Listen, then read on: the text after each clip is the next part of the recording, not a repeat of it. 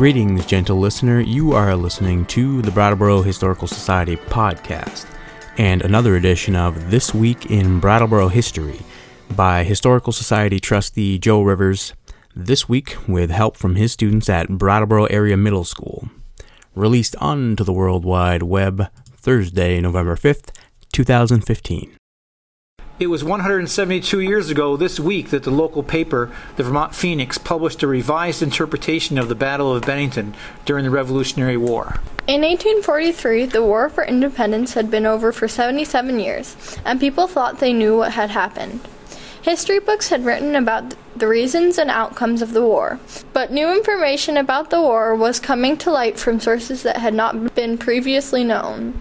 History books had long established that the Battle of Bennington between the British and the Americans was one of the turning points of the Revolutionary War. It took place on August 16, 1777, in an open field in Woolloomsac, New York.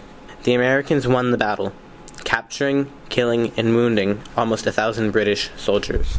The British objective had been to seize as many supplies, including food, horses, cattle, wagon, and oxen from the Vermonters as possible. 7,000 British troops, led by General John Burgoyne, had left Canada with the goal of marching to New York City to split the rebelling New England colonies from the rest of America. Once the British had reached the southern end of Lake Champlain, they realized they did not have enough supplies to make it all the way to New York City. General John Burgoyne had then made a plan to attack Vermont with a force of about 800 soldiers, in hopes of capturing enough supplies to make it to New York City. On the front page of the November 3, 1843 edition of the Vermont Phoenix, the orders from the commander of the British Army, General Burgoyne, to the leader of the attack on Vermont, Colonel Baum, were published.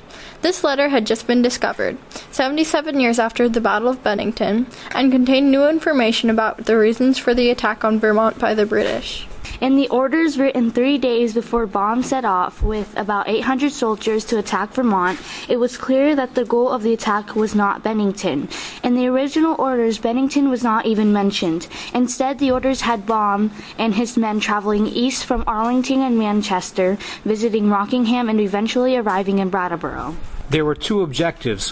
One was to travel over the hills of Vermont and capture as many supplies as possible to send back to the main British Army waiting in New York. The second objective was one of deceit. Colonel Baum was marching through Vermont to Brattleboro in order to convince the Americans that the goal of the British Army was to travel down the Connecticut River Valley and eventually attack Boston. This was a diversionary tactic, as the British plan was to collect needed supplies in Vermont and actually travel down the Hudson River Valley to attack New York City. Sometime after the orders were written, but before Baum left to attack Vermont on August 9, 1777, General Burgoyne changed his mind. British spies erroneously reported to the general that there was a great collection of horses, cattle, and oxen in Bennington. General Burgoyne told Colonel Baum to abandon the plan to travel all the way to Brattleboro and, instead, attack Bennington. While General Burgoyne was changing orders, American General John Stark and the New Hampshire militia were organizing at Fort No. 4, up the Connecticut River in Charlestown, New Hampshire. The Vermont government had sent a letter to the New Hampshire government requesting military help because American spies were telling the Vermonters that British would soon invade. Stark marched his New Hampshire militia to Bennington and rallied with the Vermont militia and troops from Massachusetts.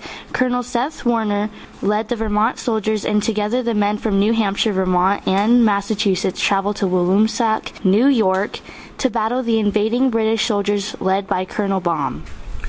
As we know, the New England soldiers defeated the British. Vermont was protected from invasion. The British plan to create a diversionary tactic in Vermont failed, and in about a month, the British plan to march to New York City and cut New England off from the rest of the colonies was defeated at the Battle of Saratoga. It wasn't until 77 years after the so-called Battle of Bennington that people knew how Brattleboro and the rest of southern Vermont played in the plans of British military strategy during the Revolutionary War. By November of 1843, the battle between New England soldiers and the British Empire in Woolloomsac, New York, had been called the Battle of Bennington for over 70 years. With this new information found in the orders of General Burgoyne to Colonel Baum about the intent of the British Army, some historians argued that the battle should more correctly be named the Battle for Vermont. It was 172 years ago this week that the real purpose of the planned British invasion of Vermont during the Revolutionary War was revealed in the Vermont Phoenix newspaper. Maybe the Battle of Bennington should be renamed the Battle for Vermont. Thanks to Callista, Gabe, Bella, and Ben for reading This Week in Brattleboro History. Thank you for listening to the Brattleboro Historical Society podcast. We hope you've enjoyed the program.